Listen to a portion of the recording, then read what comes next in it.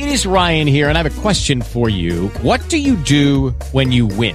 Like, are you a fist pumper, a woohooer, a hand clapper, a high fiver? I kind of like the high five, but if you want to hone in on those winning moves, check out Chumba Casino. At ChumbaCasino.com, choose from hundreds of social casino-style games for your chance to redeem serious cash prizes. There are new game releases weekly, plus free daily bonuses. So don't wait. Start having the most fun ever at ChumbaCasino.com. No purchase necessary. VGW Group. Void where prohibited by law. See terms and conditions. 18+. This is a podcast from WOR. This is the Page Publishing Book Club. How you doing? I'm Alice Stockton Rossini.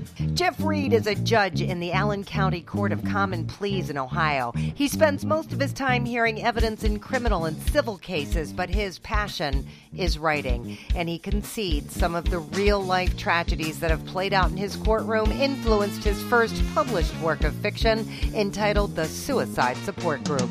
It's a group of 6 characters who share common experiences of terrible things happening to them in their lives to the point where they get to sort of the end of the rope. That's a terrible pun, and decide to end their lives. And all have attempted to commit suicide. So this group forms, and it's sort of a support group to try to get through their various hard spots in their lives. The 6 individuals kind of talk back and forth, feel for each other, and give support to each other. One of the members, the youngest member, has an experience where her father has sexually abused her, and the other members of the group find out about this, and they decide to do something about it. Oh. And that's really the premise. There is a twist in the whole story as to how this suicide support group is made up. I hate to give away the twist because I hope the reader is surprised when they learn a lot about this group.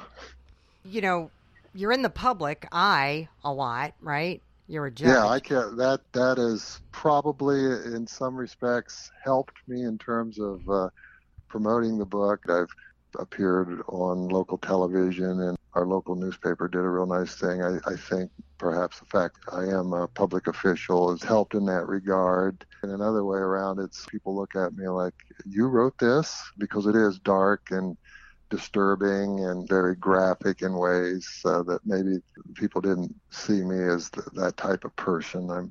I feel like I'm relatively mild-mannered and respectable. Not to say that this novel isn't respectable, it's just very dark and disturbing because of the subject matter. Attempted suicides, child abuse, death, but this stuff really happens. And the people going through this kind of thing, it's usually pretty complicated. Yeah, this is an attempt to kind of explore the psychology of the individuals, and that is sort of like a hint to what this is really. I call it a kind of a psychological, maybe a thriller. I'm not a trained psychologist. I tried to get into the heads of the members of the suicide support group. And again, that little twist is about the psychology of the individuals that are involved. And 20 years on the bench, I learned a little bit of the psychology of people that are going through difficult times, whether they be victims or whether they be folks that have actually committed offenses, law enforcement. All of these people that appear in all of my current writings, it's all about crime, prosecution, penalty, psychology. It's all kind of mixed into what I deal with. Do you smell a movie or a movie of the week? Or I've smelled a movie from the day one when I began this. I just wish some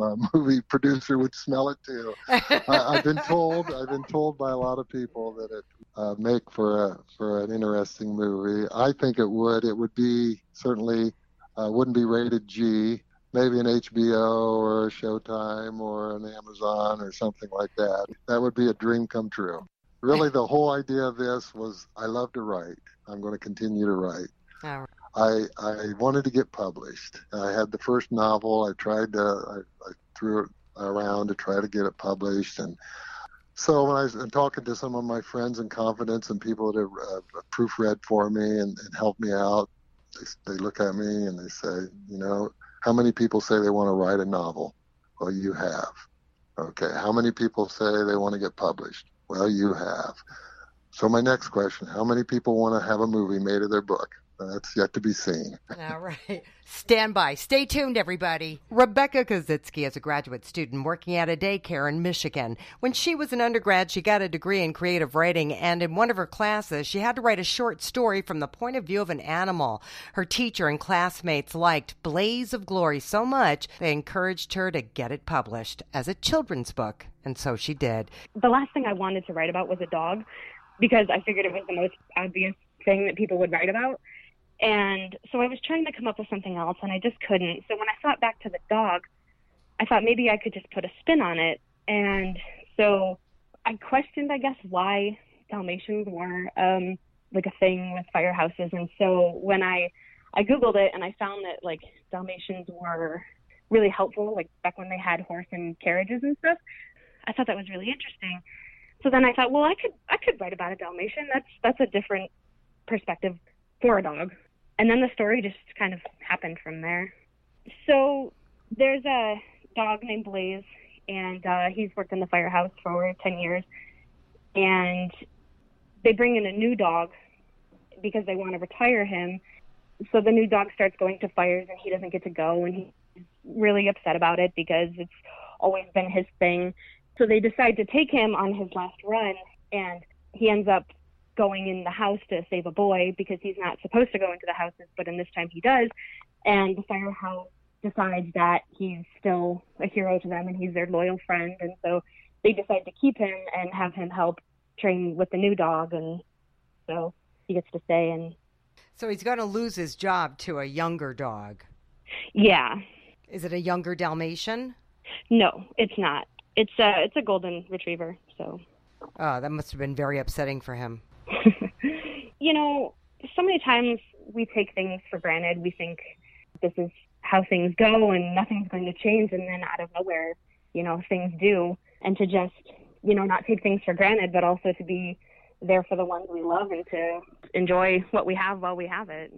And he ends up keeping his job. Yes. Are you reading this book to kids? I haven't, but I am looking into doing so. There's a Barnes & Noble in my hometown that I want to connect with and, you know, get more involved in the community to be able to share the story with other people. Did you enjoy the process of writing? I always enjoy the process of writing, but it's so many times when I write something, it surprises me what comes out. And especially for this one, when I first wrote it, the newer dog wasn't involved in the story. And it was just about how, you know, they wanted to retire him. And he ended up keeping his job just through his loyalty and, you know, saving the little boy. So when I revised it and the newer dog came into it, it was something I hadn't expected. And it kind of changed the story because before that, I really didn't know what the message could have been for the story, because other than we take things for granted and we don't know what we have until it's not right in front of us anymore. But the newer dog kind of put that into perspective for me more than when I had originally written it. So it was the process of just writing the story that the story kind of came to you. Yeah, that's typically how I write. I can't think about my writing. I sort of have to just let it happen. And that's, you know, how this story developed too. And a lot of writers, I think, can relate to that, Rebecca. Thank you. John and Kathy Sirkin are back on the Page Publishing Book Club with their fourth in a series entitled The Story of Yanni's Gold. This one is entitled Yanni Learns How to Become a Teacher. It's a summation of the three previous books in which Yanni has to answer some questions so he can rescue his queen. Kathy, you take it from here. At the beginning of the story, the little boy, our hero, is trying to figure out how to answer 4 questions. The first book is how can you make sure everyone wins and no one loses, and it's on conflict resolution. The second book is on achieving goals, and it's how can you make a wish come true, and he finds the answer to that by using that tool. And the third book is thinking through consequences, using it with a bully, and the question he was supposed to find the answer to was how can you change your future, and it was to think through your actions so that you address negative ones and correct them. And it's very simple, graphic organizer tools. They can do it in pictures, little kids. But it's all told through a story. And the final question was, why is the question better than an answer? And he does find the answer to that question, at the end of the third book, his mentor in the book, the teacher says, you've answered all the questions, but I need to know that you can actually apply them. And that's what the fourth book does. Our hero has to go use all three tools with someone and teach them. And it turns out he goes and finds his bully, the little boy that was bullying Peter based on Peter and the Wolf, and he takes Peter through all three tools. And in the process of it, he becomes a teacher. So the fourth book has all three tools in it and kind of closes the storyline out. And then he goes and rescues his queen because he's answered these 4 questions. Yeah, I won't disclose everything that happens here, but at the end of the book, there's a tremendous surprise ending, which the readers will love. It really ties a big bow around the whole thing. So that's something to look forward to. You just said he rescues the queen. It's more than that. There's more than that, though. There's more than that. It's on many different levels, but the whole idea was because we think people should learn, like taught long ago, is that they learn good behavior through stories. You teach morality through stories, and the heroes, hopefully children, see themselves in this little boy, the kinds of choices he has to make. And so he learns the tools along with Yanni, and the whole idea is for children to make responsible choices, resolve conflicts, very simply, at very young age, through these little graphic organizers and these questions, and through the storyline, because we know so much right now that children suffering from a lack of resilience, they can't deal with conflict or with things that go wrong. And so the whole idea is to teach them how to develop a justifiable sense of self-worth because they have tools to help them, not just statements. We're going to give them little simple tools to use to develop their self-efficacy and resilience. How important is it for parents to be involved in this process? Excellent question. Very important. And so the parent is learning along with the child. The parents love this program because it enables them to do something. Sometimes parents just try to tell kids, do this, do this, do this, all with best intentions, and teachers as well. But this enables the child to derive for themselves, to have ownership of the process and the change that they have to make. They make the change on their own initiative. And when parents see that the children are really capable of doing this, it works together. So parents definitely. And you're seeing results. How about 22 countries around the world? If you have something this simple that an early elementary child can embrace and use and put in what I call their toolkit, depending upon the particular problem they have, they take out the right tool and they use it and they have success with it. It's working everywhere. All right. For more information, just go to TOC4Education.com. Joel Heinen is a professor of environmental sciences at Florida International University. He's also a musician and an atheist, concerned about societal problems that arise when people believe in things for which there is no evidence, specifically fundamentalist Christian and Islamic religions. He says he tries to educate with humor in his book entitled Say What? So the first chapter is called The Genesis of Horror Porn. And that just sort of gets into the Torah mostly, really to the fundamentals of the Abrahamic religion, which includes, of course, Judaism fundamentally, and then Christianity and Islam.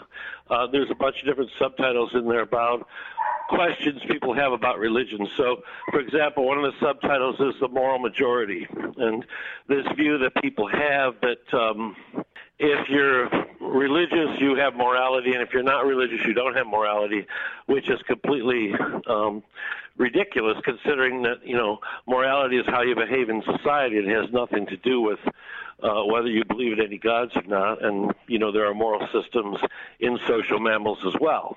So I give a lot of examples of that. Chapter 4 is called Allahu Akbar, and it talks about the problems of fundamentalist Islam and how obviously negative it is in society today.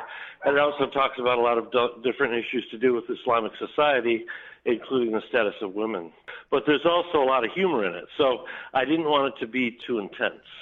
Okay, so give me an example of that. Well, I calculate, for example, the inbreeding rate in Muslims. That is, over half of all living Muslims are the direct result of first cousin marriages. And so there's an awful lot of negative associations with inbreeding, and so it gets into a lot of different issues to do with health as well as accomplishments, as well as all kinds of different issues in society. But I do it in kind of a circuitous and humorous way. But I guess I like to come away with think about things. Don't just accept things that you've been told. Use rationality, use critical thinking in everything you do, because religious indoctrination is not necessarily bad. Certainly, there's a lot of Christians and Muslims that don't go around killing people, but religious indoctrination can be bad. Nobody kills in the name of atheism. There's no creed that says kill everybody who's different, which is what Deuteronomy, of course, says. So kind of think about things. And the other thing I want people to think about who are religious is that they themselves are atheists with respect to every other religion out there. And on top of that, this view that some people have where there is God, there's da-da-da, but it's my God. But you can't tell a Christian, no, the resurrection is ridiculous. It's nobody in their right mind to believe that, unless they were brainwashed into it since infancy, basically. So you're getting the conversation going here. Yeah, I guess so, yeah. Right. So, for example, I was on one of the local radio shows, which is a folk and acoustic show. He asked me to talk about my book and do some readings from it because he had read the book and was interested. And then he said, have you written any atheistic songs? And I said, well, yeah, it turns out I have. So I sang one on the radio. I actually included excerpts from several of my songs as quotes in the book. All right, something to think about. Thank you, Joel. We have to take a quick break, but we're coming back right after this. Attention all authors. Page Publishing is looking for authors. Have you written a book and want to get it published? Page Publishing will get your book into bookstores and for sale online at Amazon, Apple iTunes, and other outlets. They handle all aspects of the publishing process for you: printing, cover art, publicity, copyright, and editing. Call 800-204-6099 now for your free author submission kit. That's 800-204-6099 for your free author submission kit. We're back on the Page Publishing Book Club. I'm Alice Stockton Rossini. Velvet Rose Hopkins worked in customer service in Nebraska before bad hips left her disabled, but not her imagination. She was playing Dungeons and Dragons with her husband when she was inspired to write her book entitled Birth of Queendom. My main character is a female. She's half human and half elf. And her father is murdered before she's even born. And her mother dies shortly after she's born. And she's sent to live with her aunt. And she is very badly treated because her aunt looks down on her because she's a half-breed. And she ends up running away from her aunt and lives with some gypsies who teach her how to use her magic and among other things. And then when she comes of age, she decides that she's going to hunt down the men who killed her father. And she does find them, but finds out that it was a bounty that was put out by a king. So then she goes after the king for putting the bounty out on her father. It's one of those things that she always had. She learned how to fight with her magic and fight with swords and what have you for the sole purpose of going after the men who killed her father. That was her main goal. There's a whole series. I've got at least 4, maybe 5 books. The message behind it is that you can do good things without being mean about it, and if you put your mind to it, you can accomplish anything. It's basically a story about how it doesn't matter what you're doing or what's happened to you, you can overcome it if you put your mind to it. Basically what happens is she gets after the one king and finds out that there's good people in the world, but there's also bad people. And so then she takes it upon herself to try to get rid of as many bad people as she can. That's about as basic as I can break it down to. So she is like a superhero. Oh, kind of, yeah. I'm working with Paige, try and set up different book signings in my local area. I'm also setting up book signings with a couple of independent bookstores here in South Sioux City, Nebraska. It's not all that big of a town, but it's good enough for me. Well, you're certainly proof you can do anything if you put your mind to it. Thank you. Marcus Martin is a retired machinist and musician in Columbus, Ohio. About 2 years ago, he decided it was time to start writing about the supernatural experiences in his life from God, and that is the title of his book. What kind of experiences? I had to face a serial killer when I was about 18. I was under the car, and the enemy kicked the jacks out, and the car swayed, and the car came down. But the angel of the Lord caught the car, the bumper, and he held it up till I could get out from under it, and he let it down. Then he said, "You all right?" And I said, "Yes." And then the brake, it's in the book. I was 5 miles away from the house, and I went to Walmart, and I never really stayed that long. But I was in Walmart looking around and looking at stuff I never even offered, stuff I never even worried about. And I got ready to leave about 10 something at night. And the Lord had me do that because He knew I didn't have no brakes. I didn't have no master cylinder. I had no rotor. I had no brake pad. It was completely out. I had 5 miles to get home. So I told the Lord, I don't have no tow truck money. And so the Lord told me what to do. Get in, drive. He told me what street to drive on. I drove down the street. I get to the traffic light. He stopped the car. And I proceed on down, and he stopped the car again. And I got to a street I knew that I was coming through, and he stopped the car, and I turned and I parked the car. The Lord brought me home with no brake, supernaturally. Why do you think you have so many experiences? You call them supernatural experiences. Because I'm a anointed, chosen vessel of God, and I'm an end-time prophet of God. And I have visions, dreams, and out-of-body experiences with the Lord. And I've been to heaven, been on my home 4 times. It talks about, in the back of the book, about the spirit of the saints, where the saints of God, you still live. When we get to heaven, we still live. We still eat. We still drink juices and things like that, no alcohol. But we still enjoy life. So you wrote this book because you wanted to put together all of these experiences that you've had over the course of your life.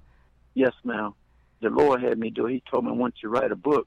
And I didn't know exactly how to go. So Page Publisher, one of the associates, called me. The Lord had him call me. He began to direct me how to do it. So I began to write. He would check with me every 2 months.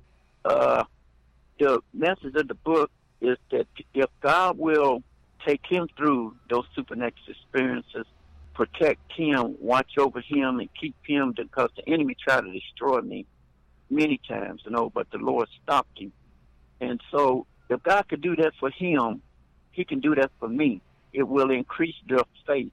It will give them to trust God more when they're going through situations, to believe God and trust Him, know that He's right there with them and carrying them through. All right, Marcus. Quinn Case is a mother of 4 in Texas, and she's been writing short stories and poems since she was a little girl. With the encouragement of friends and family, she decided to take the leap and write her first book entitled Finding Love Again.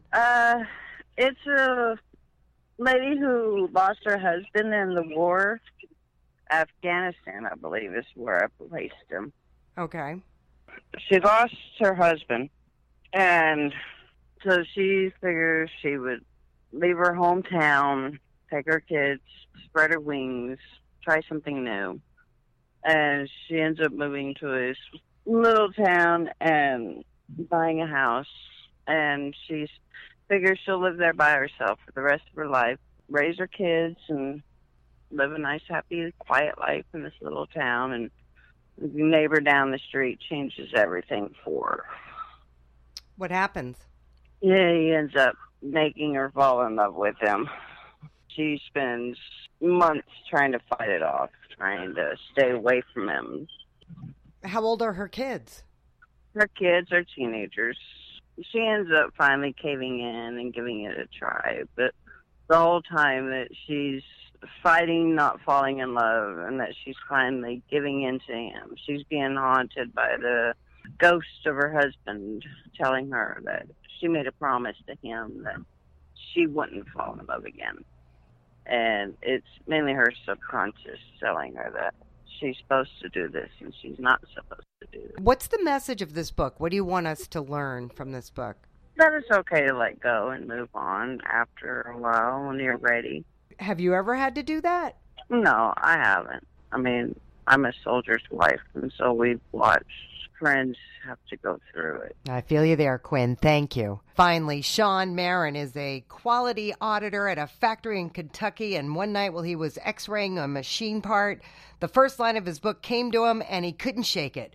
The name of his book is The Teacher, and if you're easily offended, you may need to skip this one. Sean, I'm going to have to bleep the first line of your book, or you're going to get me in trouble, so go ahead.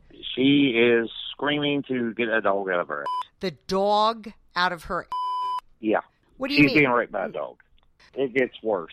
Alrighty. I blame the radiation from the x-ray machines. You know, that thought went across my head while I was x-raying parts, and it's like, where in the world did that come from, you know? And then it started adding some dialogue, and then a little more. And it's like, man, there's got to be a way to take this part out, but I never could figure out a way to do it without ruining the story. So what happens after that? You find out that she is been kidnapped by a woman who calls herself Teacher, which is where the name of the book comes from. And the teacher is convinced that she was trying to steal her boyfriend, which she wasn't, but that's irrelevant. And she is beaten, tortured, and the teacher herself will finally finish her off by raping her with a... Okay, I don't want to know. So she kills her. Yeah. Uh-huh. Once Sarah, our hero, is dead, and she is met by another spirit named Gil, who has been having to sit here and watch this whole thing. And he recruits her to the Ghost Academy, where she is given a choice. The book calms down quite a bit after the first part. Okay. But, you know, this trauma will set the stage for Sarah and what happens at the Ghost Academy. Now, he gets her there, and she's given a choice. Go on to heaven, or we can train you how to go back and try to find your killer. At one point there, she is just about ready to let it go. But it's a news report where they had found her body in a river, and they have absolutely no leads. And she's sitting there, and she's like, I've got to find this person. So then you start into her training. Your typical ghost stuff, you know, and she goes back. She does finally find the teacher. How are you going to sell this book? We've got a Comic-Con coming up, and I'm thinking about trying to get it up there. I think that's right up your alley, and certainly gives us something to think about as we wrap up this edition of the Page Publishing Book Club. If you missed anything, go to 710WOR.com and download the podcast. I'm Alice Stockton Rossini. This has been a podcast from WOR. Hey guys, it is Ryan. I'm not sure if you know this about me, but I'm a bit of a fun fanatic when I can. I like to work, but I like fun too. It's a thing. And now the truth is out there. I can tell you about my favorite place to have fun. Chumba Casino. They have hundreds of social casino style games to choose from with new games released each week. You can play for free anytime, anywhere. And each day brings a new chance to collect daily bonuses. So join me in the fun. Sign up now at ChumbaCasino.com. No purchase necessary. VGW Group. Void where prohibited by law. See terms and conditions. 18+.